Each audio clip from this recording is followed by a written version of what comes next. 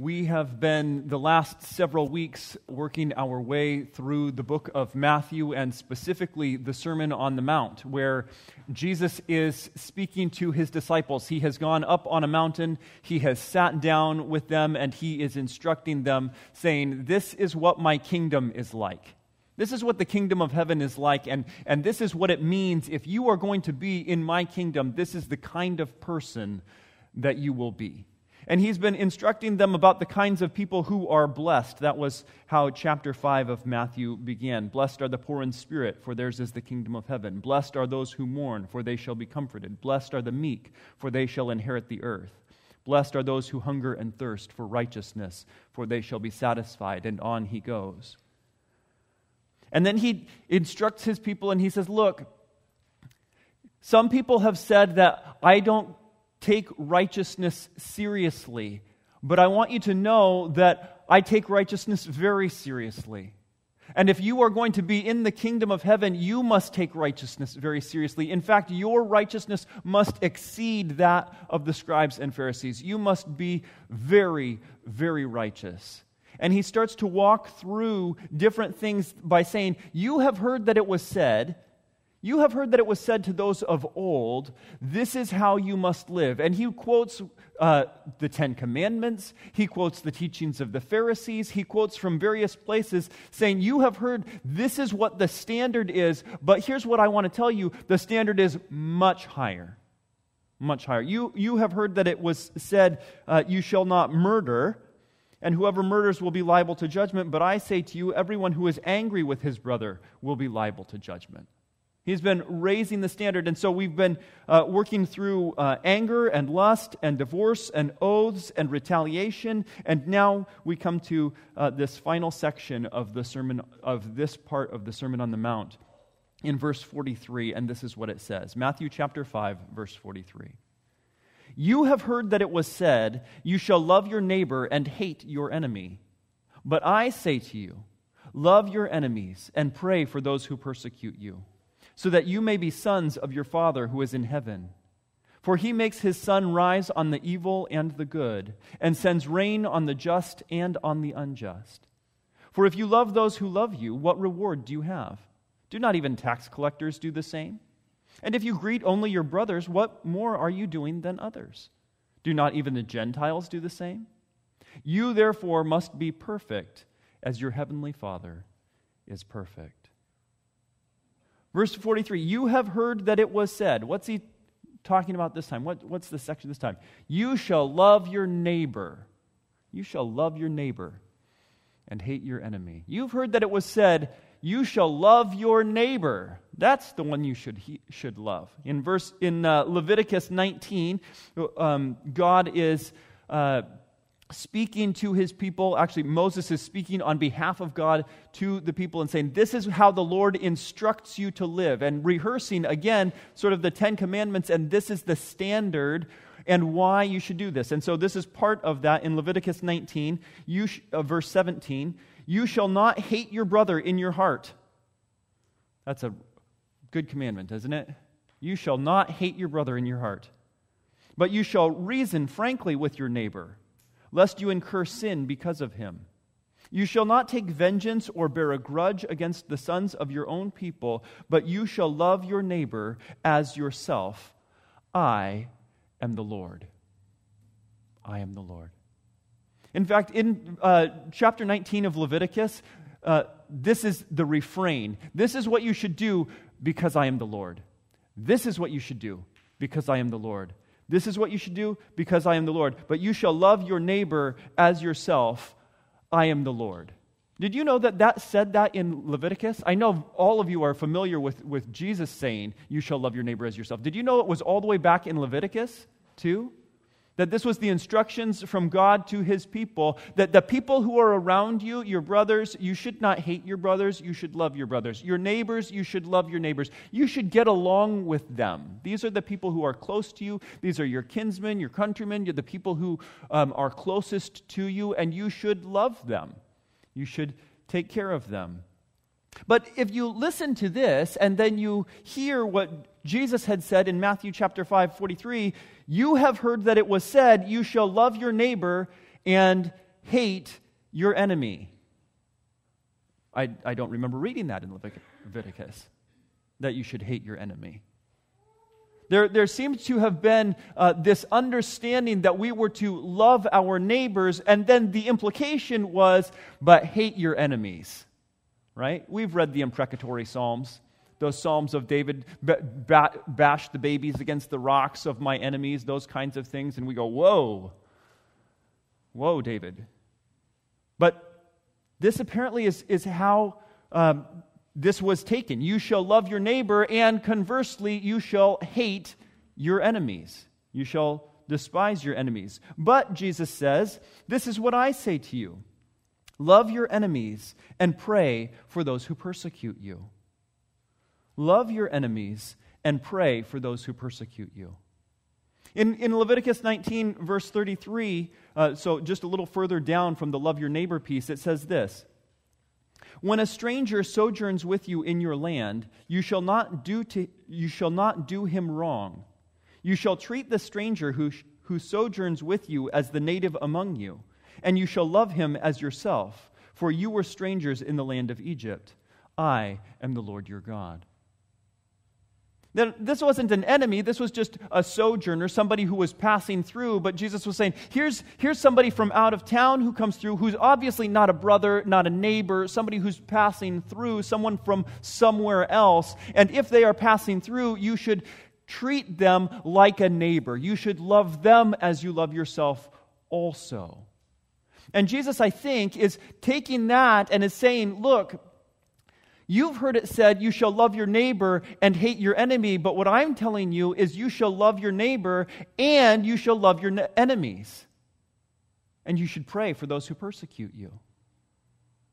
So I just, because I've been reading through this and thinking through this, I was thinking, okay, so who are my enemies? Right? Who are your enemies? Who would you say is your enemy? Now, if you're like me, you go, I don't have any enemies. I'm a Christian, and I know these verses, and I'm not supposed to have any enemies because I'm a Christian, so I don't have any. Is that what it said? Was this the instruction of Jesus to his followers? His instruction was, you shall love your neighbor as yourself, and you shall have no enemies? No. But I say to you, love your enemies and pray for those who persecute you. You see, I think that we have somehow taken this to mean we're not allowed to have any enemies. And so, because we feel like if I'm going to be a good Christian, I'm not allowed to have any enemies, then we refuse to call them enemies. Those people who are against us, those opponents, adversaries, people who don't align with us, we might say. That's a euphemism for enemies. Right? Because we're not allowed to. We don't allow ourselves to have enemies. Here's how I think we think as Christians. You know, Jesus, you've been raising the bar on all these other things, raising the standard on all these other things, then saying that now not just murder, but anger is not okay, not just adultery, but lust is not okay. You've been raising the standard on all these other things, but when it comes to this love your enemy piece, I'm so holy, Jesus, I don't even need this command.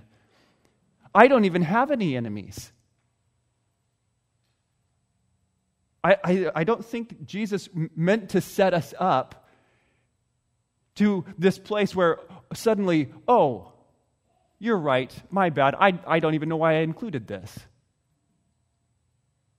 In fact, if we go back a little bit to Matthew chapter 5 verse 10, it said, blessed are those who are persecuted for righteousness' sake, for theirs is the kingdom of heaven. Blessed are you when others revile you and persecute you and utter all kinds of evil against you falsely on my account. Rejoice and be glad, for your reward is great in heaven. For so they persecuted the prophets who were before you. You see, the expectation that Jesus has is that you are going to have people who are against you. You are going to have enemies. You may not want to call them enemies, and it might be uncouth to do so. But these people who are your opponents, who are against you, these people who are adversaries, persecuting or uttering false things against you, evil things against you, these are people that in this context I think we would label as enemies. These are people who are enemies. So now let's stop and say, okay, now who are my enemies? Who are the people who seem to be against me? Sometimes it's family members. Sometimes you feel like, why am I competing with a family member? Or why is it that this family member seems to have it out for me? Why is it that I can do nothing right in their eyes? Why do they seem to be against me all the time? Sometimes it's a neighbor, right? That person that lives right there and,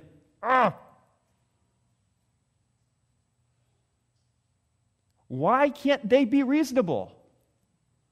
Those people that you've thought about moving because of them, why can't they be a normal person? Why can't they just leave me be? Maybe it's a coworker or somebody at work. Maybe it's a boss that it just seems like, I have to walk on eggshells all the time because this person seems to be against me. It doesn't matter what I do. They just seem to have it out for me.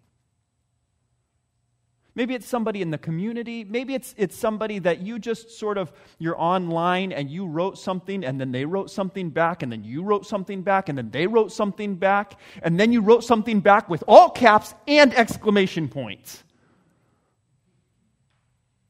Might be an enemy. If you had to bust out the all caps and exclamation points, I'm just saying, might be an enemy. So if we're talking about those kinds of people, if we're talking about the kinds of people who are against us, the kinds of people who persecute us, the kinds of people who want to cause problems for us and don't have our good in mind, if we're talking about those kinds of people, now can we identify anyone? And what do we do with them? Because when somebody doesn't have my good in mind for me, then I don't have their good in mind for them. That's just my natural reaction.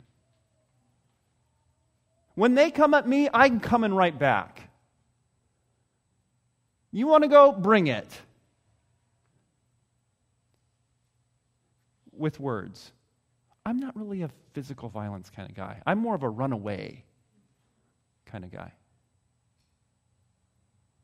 But what Jesus says here is, look, I say to you, love your enemies and pray for those who persecute you. Love your enemies and pray for those who persecute you. How do we do that? It's so hard to love people who are against us. I don't feel like I have the energy for that. It's wearing just to have them be against you. How do we love them? How do we seek their good? How do we be kind to them? How do we help them when they're in need? How do we pray for them?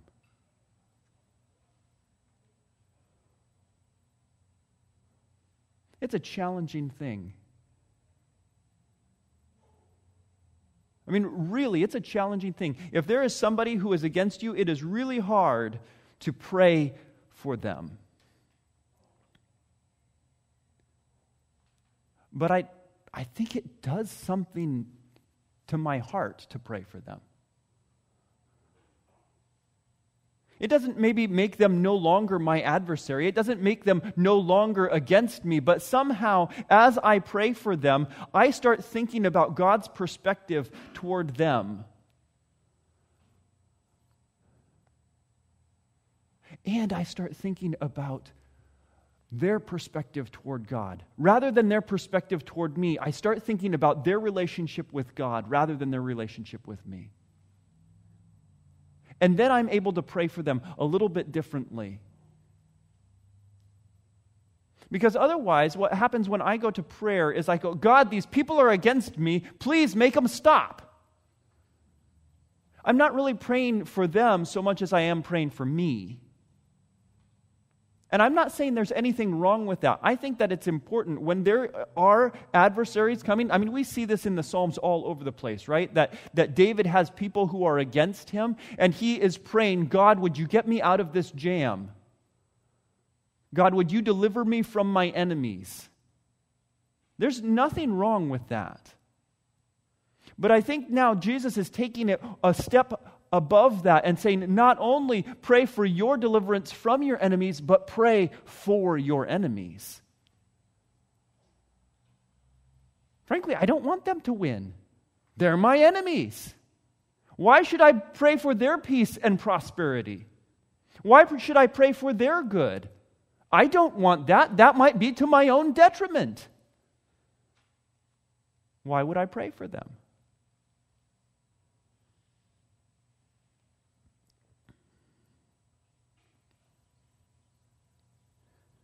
Verse 45. So that you may be sons of your Father who is in heaven.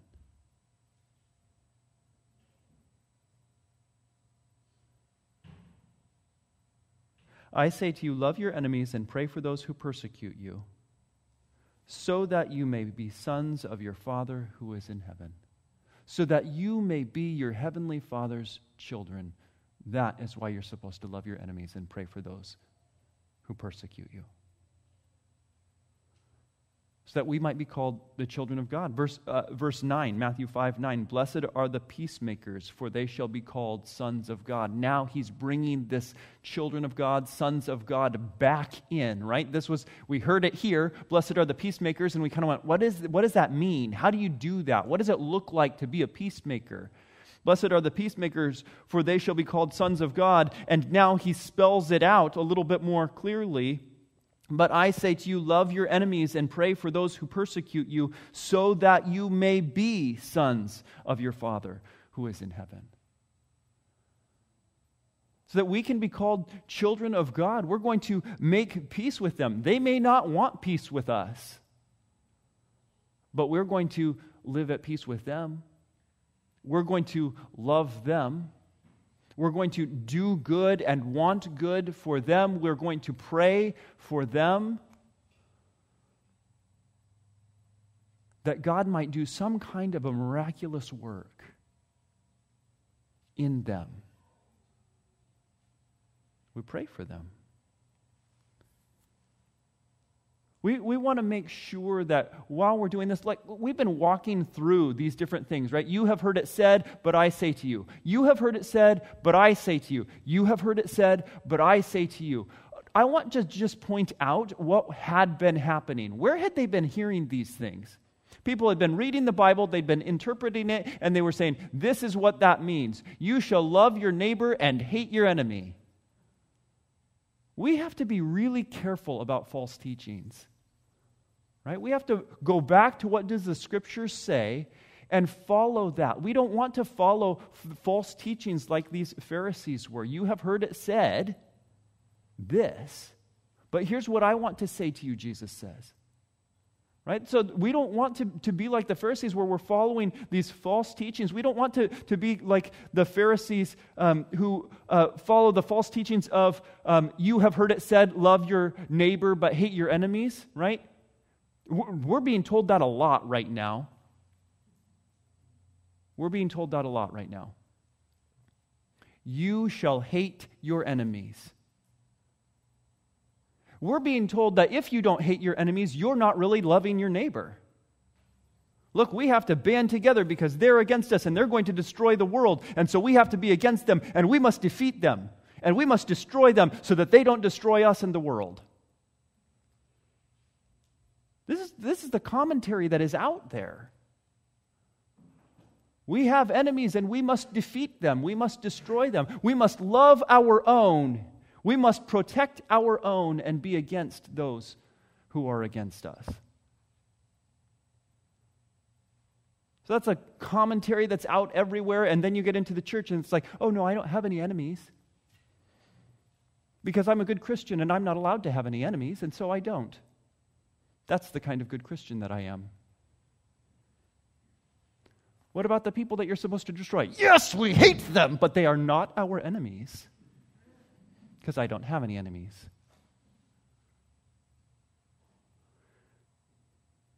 We just have to come back and say, okay, Jesus, what is it that you want? What is it that you have to say to us? Who are you? But I say to you, love your enemies and pray for those who persecute you, so that you may be sons of your Father who is in heaven. This is how we're going to make peace. We're going to love our enemies and we're going to pray for those who persecute us. We are not going to win through conquest. We're not going to defeat our enemies that way. We are going to love them and pray for them and let God win all of his battles.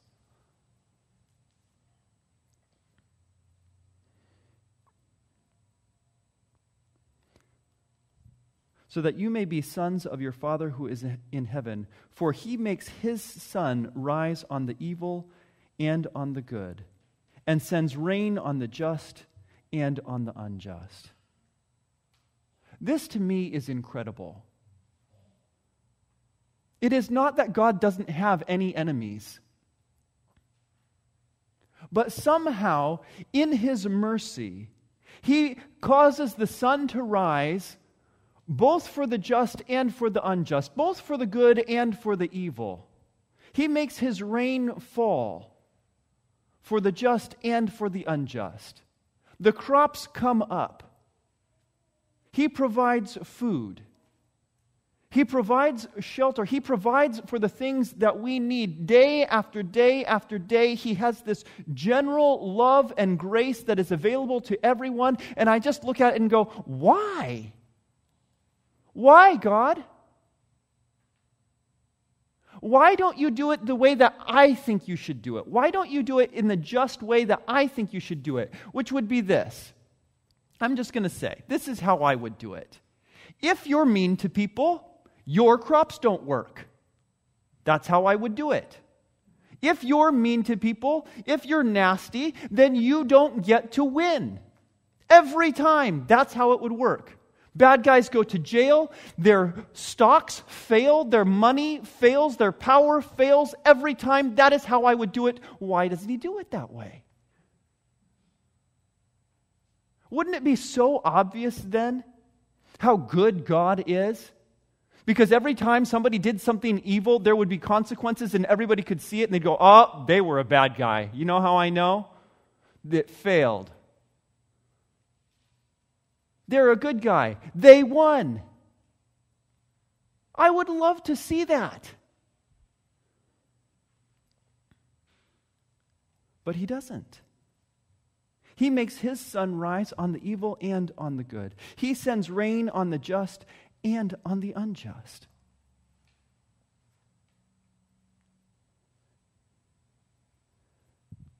And I think Romans 5, 5 verse 10 explains why. For if, while we were enemies, we were reconciled to God by the death of his Son, much more, now that we are reconciled, shall we be saved by his life. More than that, we also rejoice in God through our Lord Jesus Christ, through whom we have now received reconciliation. You see, here's the problem with my plan. My plan that says only the just get good things and the unjust get bad things, that I'm in the wrong category for my own plan. Here I am, thinking that I am good and should be getting good things, and you know what? I'm not. And so every time I did something wrong, I would get the just punishment for my sin. And while I think, hey, look, I may not be the most wealthy person in the world, but probably somewhere in the middle because I'm kind of that kind of good, God would go, what are you doing? Who do you think you are?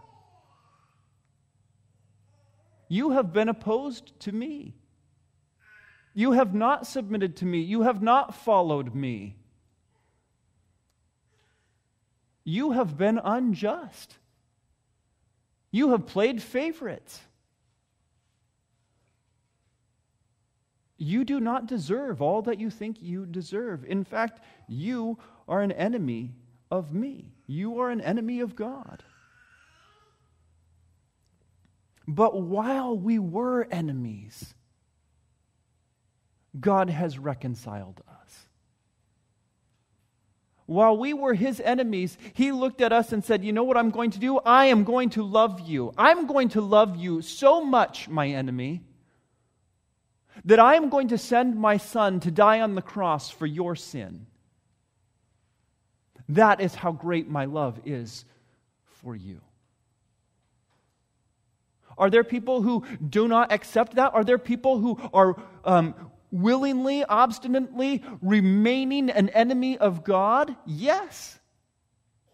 But not because he didn't extend love toward them. And we who have been loved by him and who are now called his children because he has adopted us into his family, were at one time enemies of his. And brought into his family only because he loved his enemies so much that he died for their sins. In fact, he says, for if you only love those who love you, what reward do you have? If you only love those who love you, verse 46, what reward do you have? Do not even the tax collectors do that? Don't even the tax collectors, people did not like the tax collectors. If you want to think of an enemy of the people that Jesus is talking to, tax collectors, definitely one of them. These people are betraying us, taking our money, often extorting us for more than we actually owe, so that they can pocket the profit themselves, so that they can turn that money over to our oppressors, the Roman government who is over us. These tax collectors are among the worst of the worst. And Jesus says, look, you need to love your enemies and pray for those. Here's an enemy example. Don't they even do the thing that you think you should be doing? Oh, Jesus, don't do that. Don't we hate to see our enemies doing things better than we ourselves do them? It just makes me feel so bad about myself. And I think that Jesus is going, look, if you just love those who love you, don't even the tax collectors do that? What would your reward be? Why do we do that? Why do we love the people who love us? It feels good. If I love them and they love me, I just enjoy loving somebody who loves me. And maybe if I love them, then they'll have my back. And so when I need help, they'll help me. But even the tax collectors do that. Even they look out for their own. Even they watch out for their own kind, love their own kind, help their own kind. Even the lowest of the low do that. And then you've already received your reward. You've already received their love. But if you want to be a child of God, if you want to receive his love, then you should be like him, and then you should love your enemies and pray for those who are against you. And if you greet only your brothers, what more are you doing than others? This is verse 47. Do not even the Gentiles do the same? You're stepping on toes now, Jesus.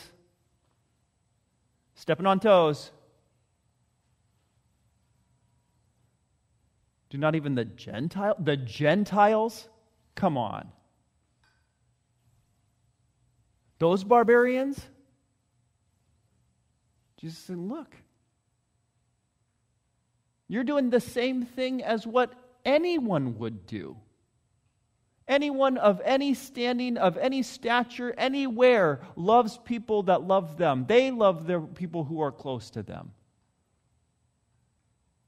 You're not any better than anybody else if that's your standard.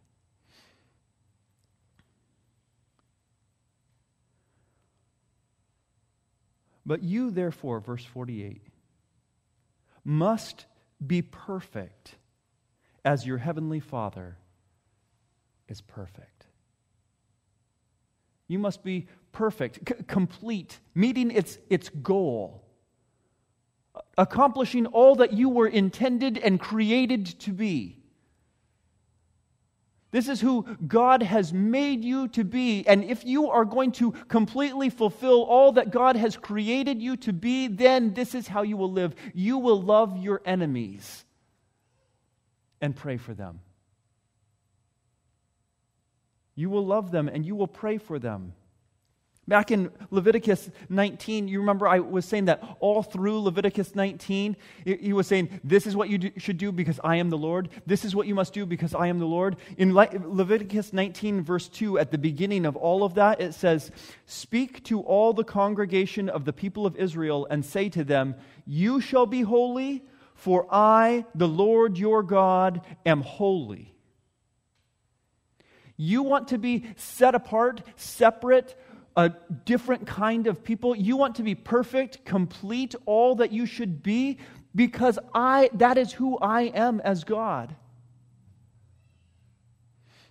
I was talking with Rick this week about all of these passages and about how we keep going through and Jesus keeps raising the bar and raising the bar. You've heard it said that this, but I tell you, you must be that. You heard it said that this, but I say you must be that. And he's raising the bar. And Rick said, yes, but he's not raising the bar just to make it unobtainably high. He's saying, this is who I am. I am the bar. This is who I am. I am holy. I am perfect. I am good. I am love. I am grace and mercy and compassion and justice. This is who I am, and if you want to be my people, this is who you must be. You must be perfect because your heavenly Father is perfect.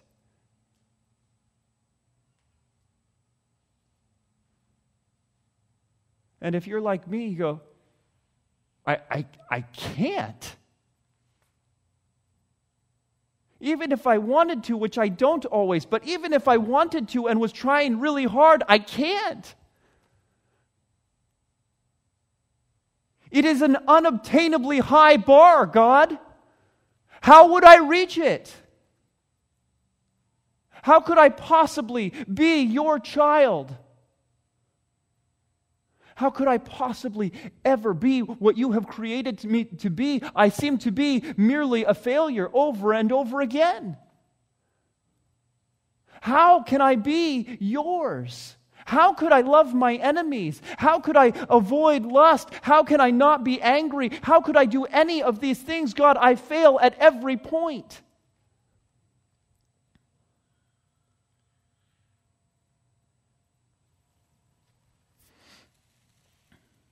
Romans 5:8. But God shows his love for us in that while we were still sinners, Christ died for us. Since therefore we have now been justified by his blood, much more shall we be saved by him from the wrath of God. For if, while we were enemies, we were reconciled to God by the death of his Son, much more, now that we are reconciled, shall we be saved by his life. Jesus is instructing his disciples and is saying, look, this is what you've heard the bar is.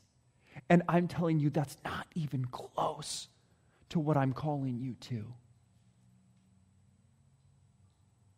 And I know that you can't meet it. And that is why I have come.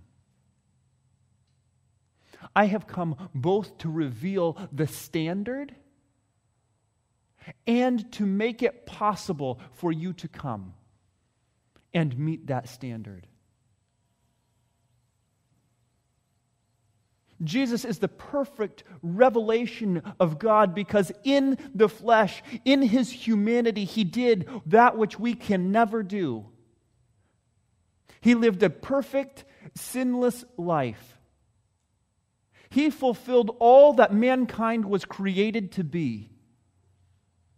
And so when he was saying, this is what you need to be, this is what you need to be, this is what you need to be, it wasn't just words, but actions. This is what it looks like. And so Jesus came and he walked to the cross and said, I give my life for you so that you might be reconciled to me. In fact, that is the thing that we are going to celebrate this morning. The worship team is going to come up and they're going to lead us in another song. And while they are singing that song, there are two tables, one here and one toward the back. And you can come and you can get the bread and you can get the cup, and we will take communion together to remind ourselves that we can't meet the standard, but that through Jesus' death and resurrection, we are yet made righteous and acceptable and holy to God. Let's pray.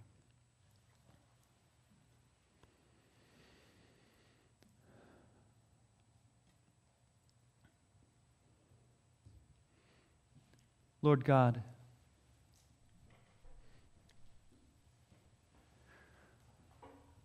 we recognize that there are people that we don't appreciate. There are people that we don't like. There are people that we hate. There are people who are against us and opposed to us, and so, Father, we have been against and opposed to them. Lord, we want to acknowledge before you this morning that they are there. Father, we pray that you would help us to love them though they hurt us, though they are against us and seek our harm. Lord, we pray that we would not retaliate, but that we would seek their good and love them. Father, we pray even here and even now for those enemies. Lord, we pray that you would bless them. We pray that you would be incredibly kind and gracious and compassionate toward them. We pray that you would open their eyes to see the truth, that they might experience your love and forgiveness, that they might know, as we know, that Jesus' death and resurrection has saved us from our sins, so that even while we were enemies, we might be made children, your children. Lord, we pray for our enemies that they might know and experience the same thing. We pray that they would no longer be enemies, but that they would be called brothers and neighbors and sisters and family members. Not because we refuse to acknowledge the evil that they do or have done, but because you have transformed them into your people as you have transformed us into your people. And so, Lord, now we celebrate what you have done for us and the hope that we have for them. In Jesus' name, amen.